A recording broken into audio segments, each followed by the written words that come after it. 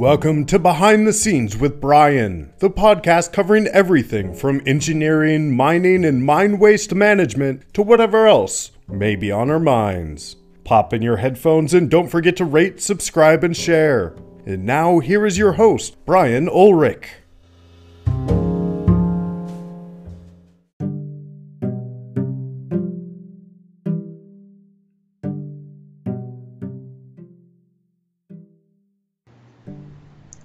Hey everyone, this is Brian. This is Behind the Scenes with Brian, and I am here with an individual that wears several different hats, and I met him on a platform called Wikistrat over the last couple of weeks, and I gained an interest in his knowledge and background and understanding and innovation, and his name is Steve Rader. Hey Steve, how are you doing today? Hey, I'm doing great. Thanks, Brian. Yeah, I assume that you're somewhat quarantined like all the rest of us. Oh, yes. It's funny, I work from home all the time, but I don't work from a fully populated home all the time, and I'm finding that is the new challenge, is the competing for all the resources and whatnot around the house. Interesting times. Yeah, for sure. I was telling my daughter I can't wait until we can look back on these days. Yeah. So.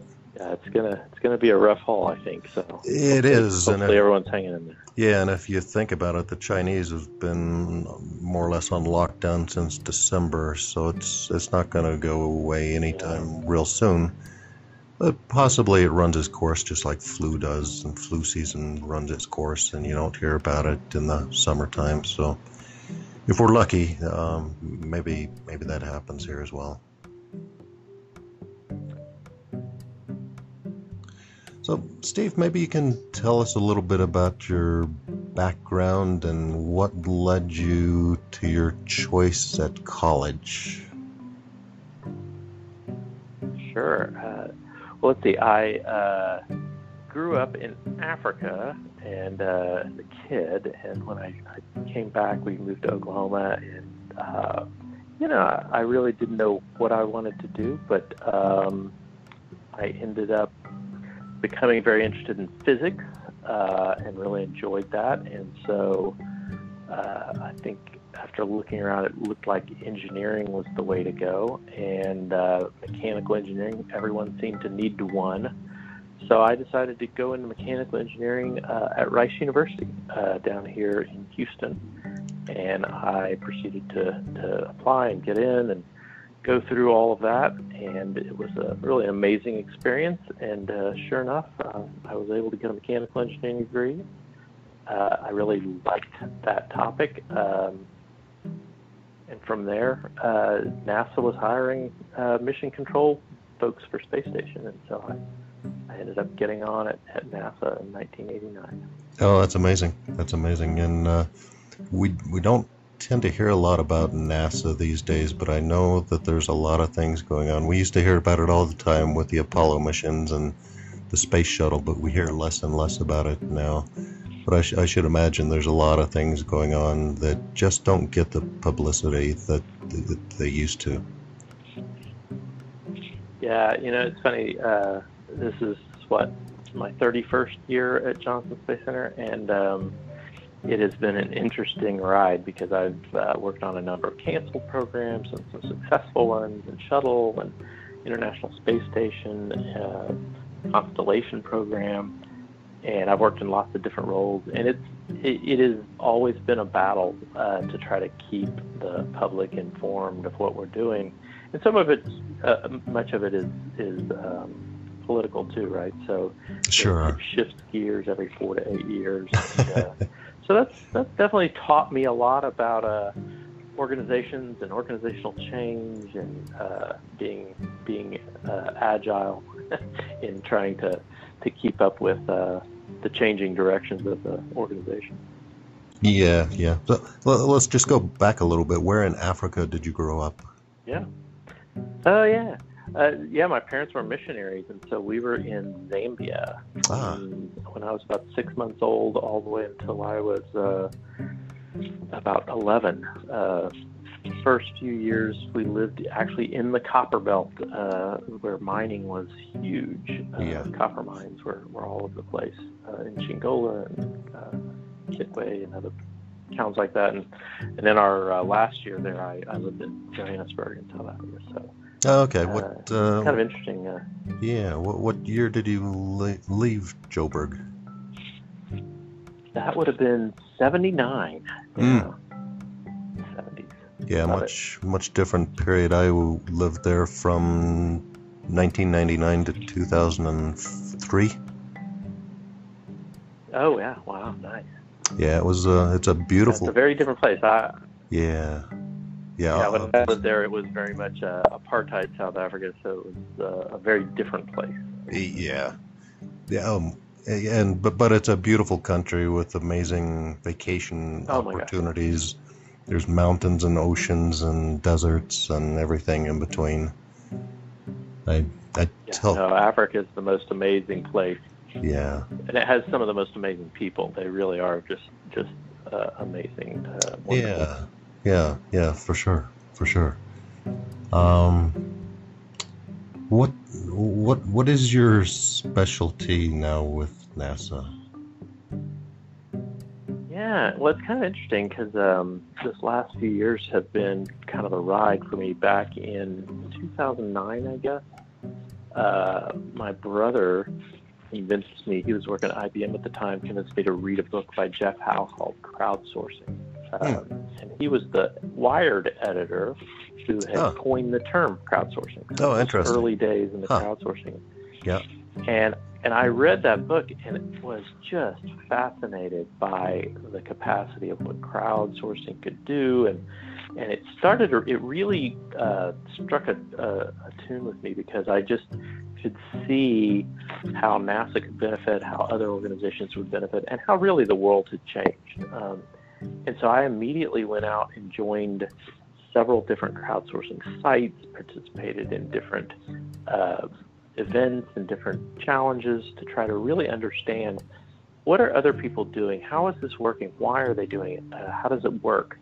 I got on a platform called Quirky, which did some interesting things early days, but I just had a real fascination for it. Well, about the same time, NASA had a few engineers, managers that were working pilots in that area in doing crowdsourced challenges with companies like Innocentive and Yet2 and Topcoder, and even did an internal crowd as well. And so I started following that group, and it kind of mirrored what my own interests and passions were.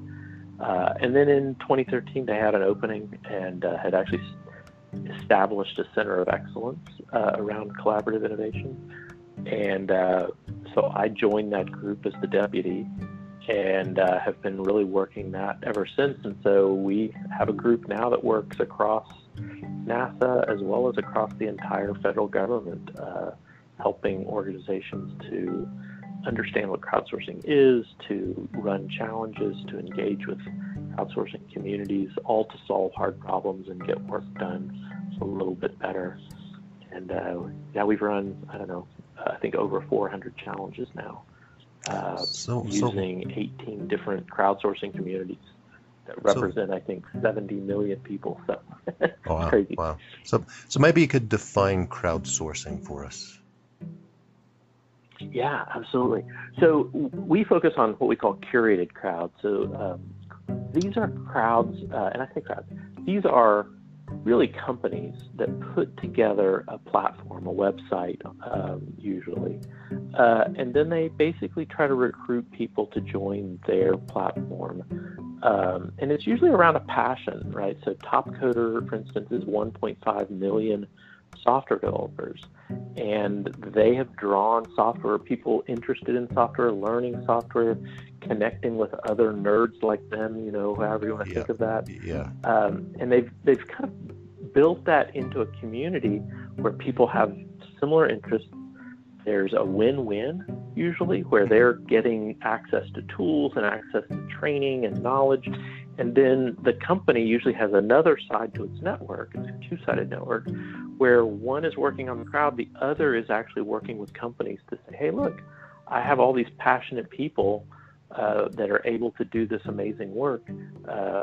Do you have some work for them to do? And sure enough, companies are benefiting from it. So Tongle, for instance, is a community, a crowdsourced community of 100,000 filmmakers who are passionate about learning that craft and doing it. And the way that they offer that to companies is they say, hey, look, you tell us what you need. You need a campaign to sell your stuff or some advertising or whatever, or instructional video.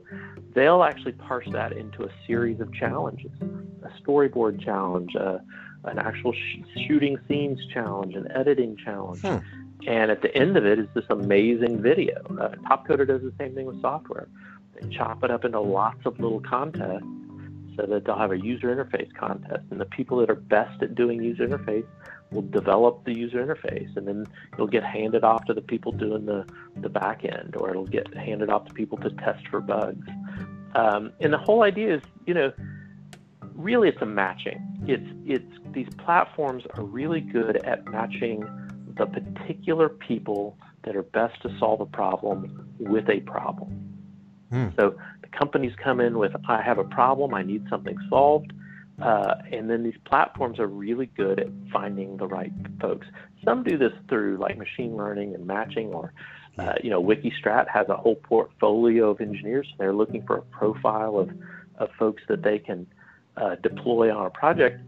But what we find is challenges are actually one of the best ways to find the people that you don't know that you need. And in today's world, we're in a kind of uncharted territory with technology. I use this in my talk all the time that I do this. That people don't realize that. They realize there's lots going on, but the scope of it is really just unfathomable. 9 out of 10 of all scientists that have ever lived on the planet in the history of the world are alive today. If you look at the curves, if you look at the curves for how many people have PhDs or how many patents are being filed, it is well beyond the knee of the curve, right, of an exponential curve, which we're all getting very familiar with the COVID virus, right? It's what that exponential growth looks like. And so the thing about it, here's what's fascinating. There's so much going on, and so much of it is actually using common technologies that actually apply to almost every industry. So think about it: machine learning, 3D printing, even drone usage, blockchain, cheap sensors, Internet of Things. Everyone is doing stuff with this technology, and a lot of those building block technologies are getting combined with other technologies and ideas and innovations. And so what we're seeing is there's actually a lot of technology and solutions that are out there that lots of different industries could actually leverage, but they're actually over here in agriculture or in medicine. And if you were to see them and see someone pitch, hey, we're working on this machine learning that grows crops better, you would think to yourself, oh, that's great, but it has nothing to do with me. But somebody else that actually has experience in both agriculture and your domain might be able to look at that same thing and say, oh no, with just a few tweaks or just contextualizing this actually solves a big problem for you. And in fact, that's exactly what we see in crowdsourcing. Crowdsourcing challenges find those people. They find those people that have intersections in the cross-industry domain to put 2 and 2 together, or sometimes 2 and 5 and 9 and 12. They're putting lots of little things together because they have visibility in ways you don't. And given as many new skills that are coming online and new expertise and the diversity of technology we have to follow, there's really no way for an individual or even a small company or even a large company to keep all of those skills and visibility to the levels they need. So this is what I tell people. Crowdsourcing and crowdsource challenges really provide you a big net to go fishing with. If you have a problem and you've been working on it for 5 years with your expert, that you're probably not going to actually be able to find the solution using those people. And that crowds provide that kind of opportunity to shake things up and find those new technologies and find those new applications. I've got the stats on this even. There was a study done of incentive challenges when they had been just killing it back in 2016. Mm-hmm. They were solving something like 16% of all hard problems that companies were bringing them. So, what did I say? 80%, yeah. Mm. And Harvard and MIT went off and studied all of those solutions that they came up with. And what they found was they were solving it 80% of the time. Of the solutions, 70% of the time, the person that brought that solution to them was not in the domain of the challenge owner. So if it was a chemistry problem, 70% of the time, it wasn't a chemist that was solving the problem. It was somebody else from one of these domains. And 75% of the time, the solution already existed. So it's really happening out there. The other piece of that is, go ahead. Yeah, I keep on thinking how we don't think that we're in knowledge silos, but for example, in mining, we tend to stay within our mining world to solve our problems, where somebody in the food preparation industry might have something that's readily applicable to what we're doing, and so if we would cast the net a little bit broader, we might find some solutions that we would never have come up with. Yeah. Well, and it's this whole innovation area is just fascinating, right? Because I think more and more people are saying, look, if you want to stay relevant, you want to stay in the game, you've got to be finding these solutions.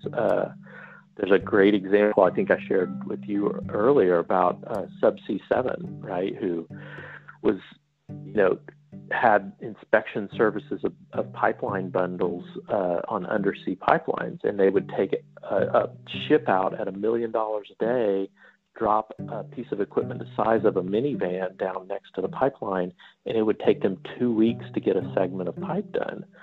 And they went and did a 9 Sigma challenge and were able to identify a handheld piece of equipment that could do that same job in 2 hours. Now, that's a huge improvement. That's a 100x improvement. Yeah. Huge money saver. But here's the thing. If they hadn't found it and some other oil and gas company had, they could potentially have put them out of that business. Right? And that's the big thing is it's not just, hey, go find the better ideas. It's you better go find the better ideas because it is very possible that somebody's going to make you irrelevant using those latent solutions out there. And that's the thing that I think has really turned me on to this thing is innovation.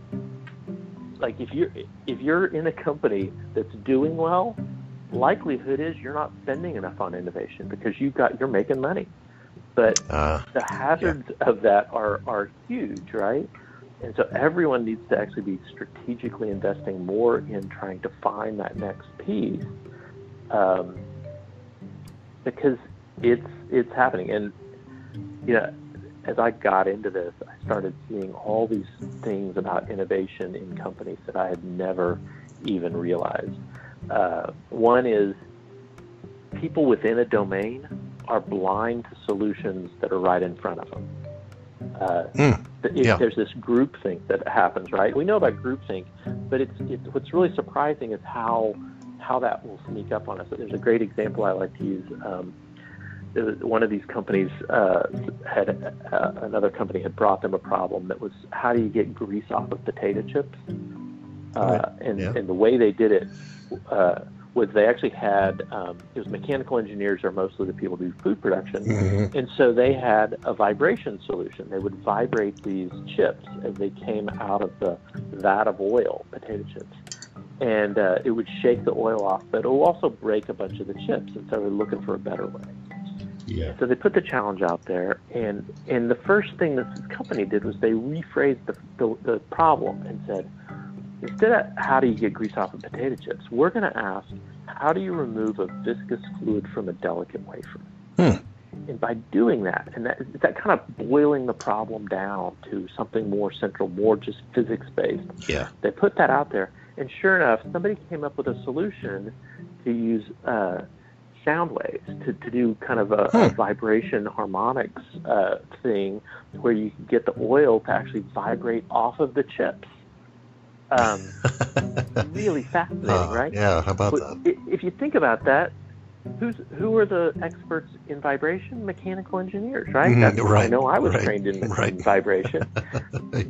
but that's who had been working on this for 50 years, and that Yeah. solution never came to them. They were totally blind to it. But you know who did actually come up with the solution? It was a violinist. Oh, really? Who had seen the rosin fly off her bow, understood kind of, the mechanics of what vibration can do, and said, oh, why don't you try this? And I thought about that. I was like, yeah, that's somebody who's visually seen something, whereas a mechanical engineer is all kind of about the equations and the analysis. And it's just a different way of looking at it, right? Yeah. I remember a similar story, and I'm not maybe going to remember all the details, but there was a challenge put out to find a technology that can clean oil out of the ocean, petroleum out of the ocean. And I have no idea who won first place. The winner of the second place consisted of a barber, a driller, and a mechanic. And you wouldn't think that any of those individuals would have any expertise at withdrawing petroleum from the ocean. Yeah. But together, somehow, there was something magical about it. And if I could remember the whole story, it's a little bit more interesting than that. But it is amazing how sometimes you're too close to the forest to see the trees. Well, it's interesting because we're moving into a new era of knowledge and people and their skills. And I can tell you so many stories where there's somebody out there who has gotten turned down for 15 jobs in machine learning around biology or problems. And that person goes on to be the solver of some biology machine learning challenge that's worth $1 million. Like, that is happening all the time. And a lot of times you'll get these really unsuspecting characters that will just come out of the woodwork. There's actually a class of people that I call super solvers. Yeah. We worked with one of them, but I've actually met a few who, they'll get on a platform like Incentive, and they'll actually solve a problem. This guy did this for one of NASA's challenges called the Mars Balance Challenge. And he solved that problem. He was Marine. You never would have suspected this person. He worked oil and gas.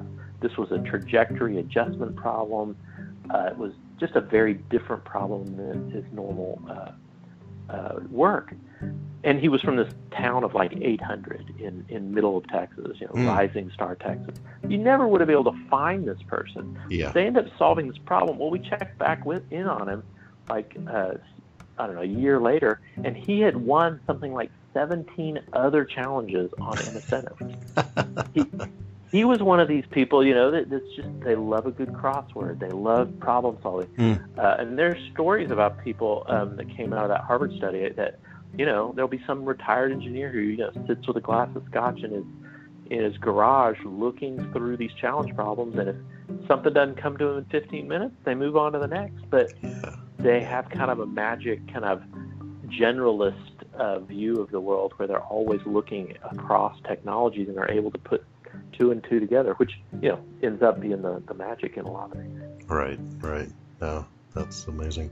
So how do you put this to work either for NASA or for other agencies or departments in the U.S. government? Yeah, it's interesting because so on the NASA side, there's a whole lot of work really just applying this to our people's hard problems. NASA's got a whole bunch of hard problems. Yeah. And so we're trying to apply the latest and greatest tech and to try to influence our human resource side so that we can have access to people that have the latest and greatest skills that we might need. But we're also just trying to solve hard problems. And then, I actually spun off and got an approved side gig where I actually do consulting and talk to other companies, because what I was seeing is there was a huge demand for people to understand how to leverage innovation for their organization, and how to understand what's going on with both open talent, the gig economy, and open innovation, because they're all related. And there's massive changes. And I was getting so much conversation that was kind of outside of my job that I just decided, well, I'm going to just start doing this for real, right? Because there's clearly a demand, and my NASA job wasn't going to let me go talk to a bunch of other companies as part of that job, because that's what we're paid to do. So, right. So that's been really interesting, because I've found that there is a whole change going on in the economy with the gig economy, and people, these communities aren't just about challenges. They're about these platforms' ability to find tasks and work for people. So if you think about Uber just finds people that need rides and matches them up with people that have cars.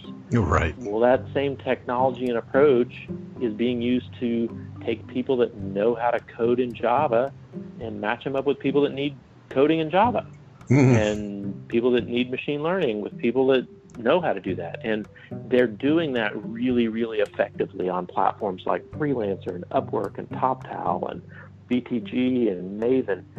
And so we're finding we can, actually go hire a skill that we wouldn't necessarily hire a full-time person for, but just hire them to come do a task for us. And then boom, it's done. We've leveraged somebody with the latest and greatest skills. We've gotten a product, and it gives us a jump start, right? And again, there's so much going on. The old model where a company could hire all the right skills and execute are kind of gone. You can't hire your way out of the skill diversity and skill changes going on right now and survive for very much longer, because the jobs that you hired people 4 or 5 years ago are slowly going away, and the people that you need to hire, those jobs may not be invented until 6 months from now. And how do you deal with that? And this idea of owning people as employees, full-time employees, and owning their assets, that model is likely going to erode. There's a prediction that by 2027, half of the entire workforce will be freelance. Well, that's huge. And most times when I tell people that, the experts say, oh yeah, it's happening much, much faster than that. Yeah. In fact, there's a whole conversation going on right now with COVID-19. It says this mix of putting everyone at home for a long time and laying a bunch of people off are going to be a magic mix that just accelerates the crap out of that entire trend, because people that get laid off probably have dabbled in the freelance gig economy and in these communities, and that's where they're going to turn to go try to make ends meet. And when companies start rehiring, they're not going to want to rehire full-time at first. They're going to want contingent until they know the economy's stable. Well, that's going to increase the demand side. And once people see the efficiency of that kind of work, it's going to be a rebalancing. It's not going to be a total shift, but it will be a rebalancing, I think. Yeah. It makes you think next time you're interviewing for a mechanical engineering position, maybe you should hire a violinist instead. Yeah. Well, you definitely want to find people that are embracing lifelong learning. Yeah. I think that is the magic. People that are looking at one specialty and one set of tools, you just better make sure that one thing is something that's grounded in a technology that's going to be here for a while, or a need. What we tell people is, look, don't be a system or a technology owner. Be a problem owner, right? Because 3M's a great example of that, right? They stopped being a mining company and they started to kind of own everything that was sticky. And, people always need sticky, and so you're always looking for the next technology. We find engineers are especially susceptible to falling in love with their technology. And this day and age, you kind of have to be really in love with solving the problem, because then you're always looking for, hey, what's a new tech that'll actually come and solve this better? That's the other thing. Solutions aren't point solutions. I mean, they are point solutions. We need to be seeking the next level of solution, right? It's a moving goalpost. And so it's always about how do we get more performance. Sorry, I can talk about this stuff like all day long. So feel free to cut me off. No. It's quite interesting. And you and I have had exchanges in the past about employee swapping, where you take somebody from one company and trade them to another company which is not even in their same field at all.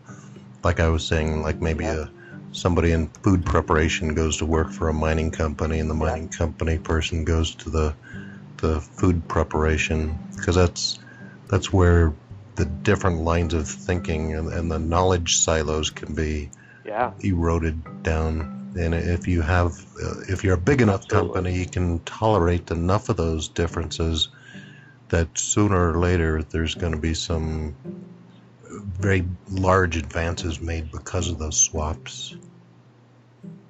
Yeah, no, I think the diversity and cross-industry connections are vital. I would say it'll be interesting to see if it's active programs like that, or if it's simply starting to let people participate in the cross-industry world. One of the things that I've been encouraging companies to do is to let their employees start to do side gigs, and that is totally not intuitive. I get it. You know, in the old way, you captured them and didn't want to let them go no matter what. You exploited them to the best that you could. But here's the thing. It's like remote work. When people first started remote work, there weren't a lot of guidelines, and people were kind of didn't know how to trust that. And now they know how to. Companies say, look, you've got to have a secure environment, you've got to have a safe environment, you've got to make sure someone's taking care of you, because you have guidelines. The thing is, people are doing side gigs now, and whether your company knows it or not, I would dare you to actually poll your workforce, because I would say you'd find anywhere from 10 to 30% of your workforce is likely doing some level of side gig, and they're doing that without any guidance from you or any HR, right? So let's start putting rails on it and say, hey, you can go do this. And in fact, we encourage you so that you'll actually get exposed to some of these other industry problems. So you'll get exposed to some of what's going on in the rest of the world, and so that you can start to learn. And we'll give you 10% of your time, let's say, to go do that.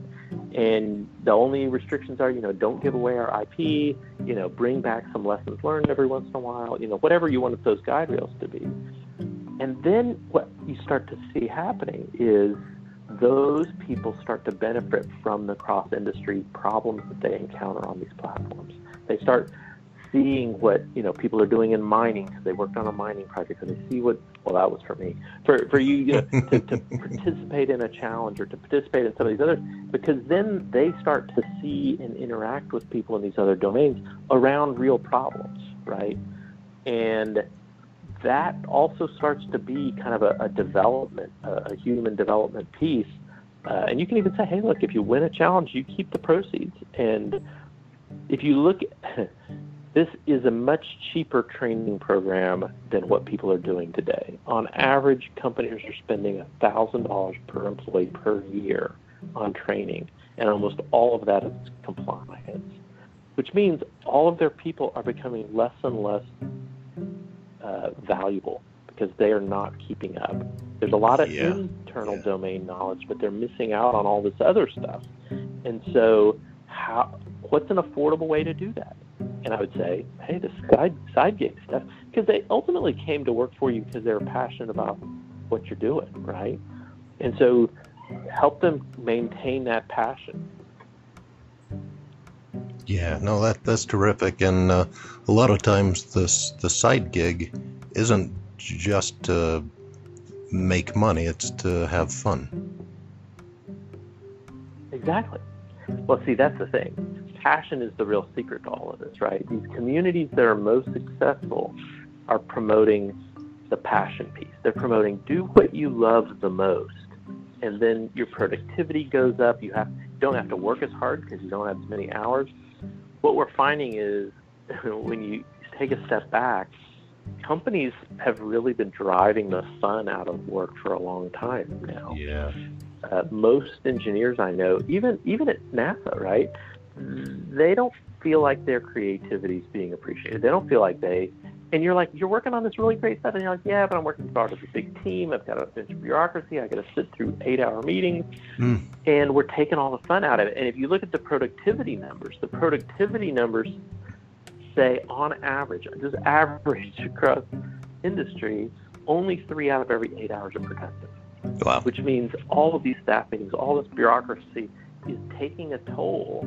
And people see it. They sense it. They feel they are not productive. They feel like when they have a great idea, no one wants to listen to them. And so I think that's a huge driver of why people are leaving to go to the freelance workforce. And so companies need to look for ways to, how do we keep you engaged but give you enough that you're still growing and learning and bringing the benefits of that back into the organization. And I think that's going to have to be a much looser relationship, I guess, with the employees, and maybe a buildup of trust, finding ways that you can trust that your folks aren't going to go and share your most intimate secrets, and maybe just restructuring things. But yeah, it's a interesting time, and everything I'm seeing in these passion communities, like Topcoder, like Innocentive, like Tongle, is that they're capitalizing on something in a way that makes what they produce higher quality, makes their people happier. In fact, Topcoder just did a documentary out there on YouTube called I think it's The Passion Economy, where they interviewed kind of the top 5 or 6 freelancers that they have in their community. And it was amazing stories that these folks told. One of their head project managers, the freelance project managers, I asked him, I had a panel at one of their events where I had these 4 individuals, and I asked him, I said, how much time do you spend learning new stuff? Did I tell you this? He said 60% of the time. Really? Like, who's able to spend 60% of their time? I said, how do you have time to make any money? He says, oh, no. I go and do a lot of fun things in my spare time, but in the 40% of the time I do work in my work time, I'm making 6 times what the average person in Greece makes. Where he lives. And this is like a 28-year-old. The workload is out there, like the global work capacity of what needs to be done is out there. It's just repositioned wrong. People don't have the right skills to do this, and I think these platforms are starting to help to train people and get them connected to the work, which is the really exciting part. Yeah, that's great. No, the world is changing in many ways, and it's good for people to know how we're changing and how they can participate better and more fully. Yeah, it's interesting because early on in this process, I was looking at the automation problem and what that's posing to the workforce in terms of layoffs and people having to reskill. And it's funny because in the old world model, outsourcing was the reason you were going to lose your job. And so when people say crowdsourcing and freelancing, I think they think of that. But I've actually gotten to the point where I think that this new gig economy, this new freelance style, is what people have to migrate to if they hope to keep a job when automation takes the jobs. Because if you're freelance on one of these platforms, you have access to global work. You have time to actually upskill, like the guy I was talking about. You actually have that kind of agility needed to keep up with this super high velocity rate of change that's going on. And if you look at the model of corporate America that we've had for 100 years, that model very much doesn't support that rate of change in any capacity, individually, as an organization. And those organizations are starting to fail, you know. Yeah. If you look at the last 15 years, the Fortune 500, right, half of those companies are gone. And those are the most successful companies. Right. Yeah. So it's happening, right? And I think that I started to look at that and think, you know, the agileness of that workforce will be able to do lifelong learning, to keep up with things, and to actually make everything work better. Whereas the old model pretty much dooms people to getting laid off eventually. Yeah. Well, I know that's kind of doom and gloom. Sorry. No, that's okay. We're in the apocalypse anyway, right? Exactly, right? Yeah. Well, I don't know what else to cover unless you've got anything else that you'd like to share with us. We've covered a lot of ground. I guess the one thing we didn't talk about that I'm pretty passionate about is innovation and innovation methodologies. Yeah. We see a lot of people, you know, we talk about crowdsourcing going outside. One of the things that I think is equally important is the ability really to understand problem analysis and decomposition and deconstruction. We go in a lot of places where engineers don't understand their problem well enough, and they're trying to solve it. And in our culture, we've gotten to where somebody will say, hey, I've got this problem, and we instantly try to start solving it rather than trying to understand it. And I go back to the Einstein quote, you know, if I had, you know, an hour to solve the world's problems or a crucial problem, I would spend 55 minutes defining the problem and 5 minutes solving it. I think that's absolutely right. We need to spend more time understanding our problem if we hope to solve them. So we're always looking at, okay, you need better performance in this system. Well, what is the performance? You know, quantify that. Am I trying to go from, you know, 1 year mean time between failures to 5 years? Okay, now let's look at what's my most unreliable components to the system. And maybe I can do a challenge or a tech search around just those compressors or just those bearings or whatever it is.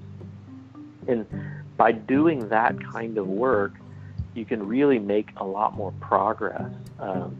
Topcoder actually did that with an algorithm in the genomics area where they put the problem out there, and they actually, the way they did it with contests, they ended up finding architectural fixes and then fixes with the data and then fixes with the way the code was structured so it could be multinodal, and another with the machine learning.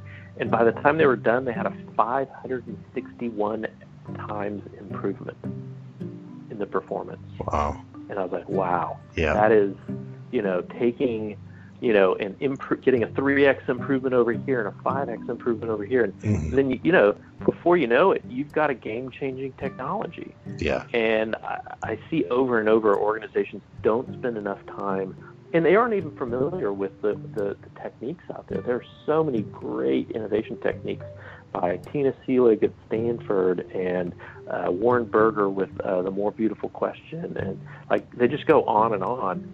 And there's an entire industry out there of folks who will help you with that. But it is fascinating because a few facilitated workshops can really turn an engineering team into real superstars. And then you combine that with this external crowdsourcing and open innovation techniques, and it creates a huge tool set that you can point at things that we normally would just kind of assign to an engineer to go work. Yeah, it's going to be impressive, the advances we make on several different avenues over the next few years. Absolutely, yeah. Like you say, we live in interesting times all the way around. Yeah, for sure. Well, Steve, I think I'm out of questions. If somebody wanted to get a hold of you, and I'm thinking especially as your role at Crowd Resources, how would they get a hold of you? Yeah, LinkedIn is usually the easiest way for most people to find me and to contact me. I think that's how you and I connected after Yeah, our WikiStrat yeah. engagement.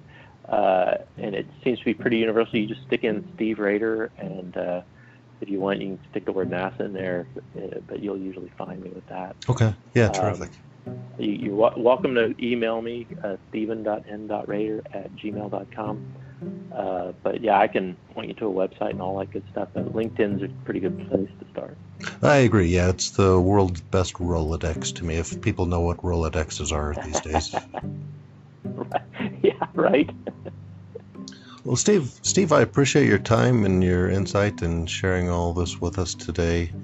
And I know you've got a day job that you've probably got to get back to, so I will let you go. But again, many thanks for spending so much time with us. It has been a really valuable get together. Well, thank you, Brian. I really enjoy talking with you. This is always fun to talk about this stuff, and like I say, there's a lot going on. So happy to talk to anybody who wants to chat. So glad folks like you are doing podcasts like this. It's great. Well, thanks. It's been a really nice afternoon, and thanks once again, Steve, and hope to catch up with you sometime in the near future. Great. Thanks.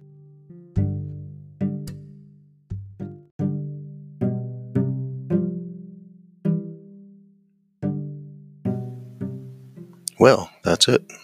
I'm Brian, and this is Behind the Scenes with Brian. Until next time, keep on rocking.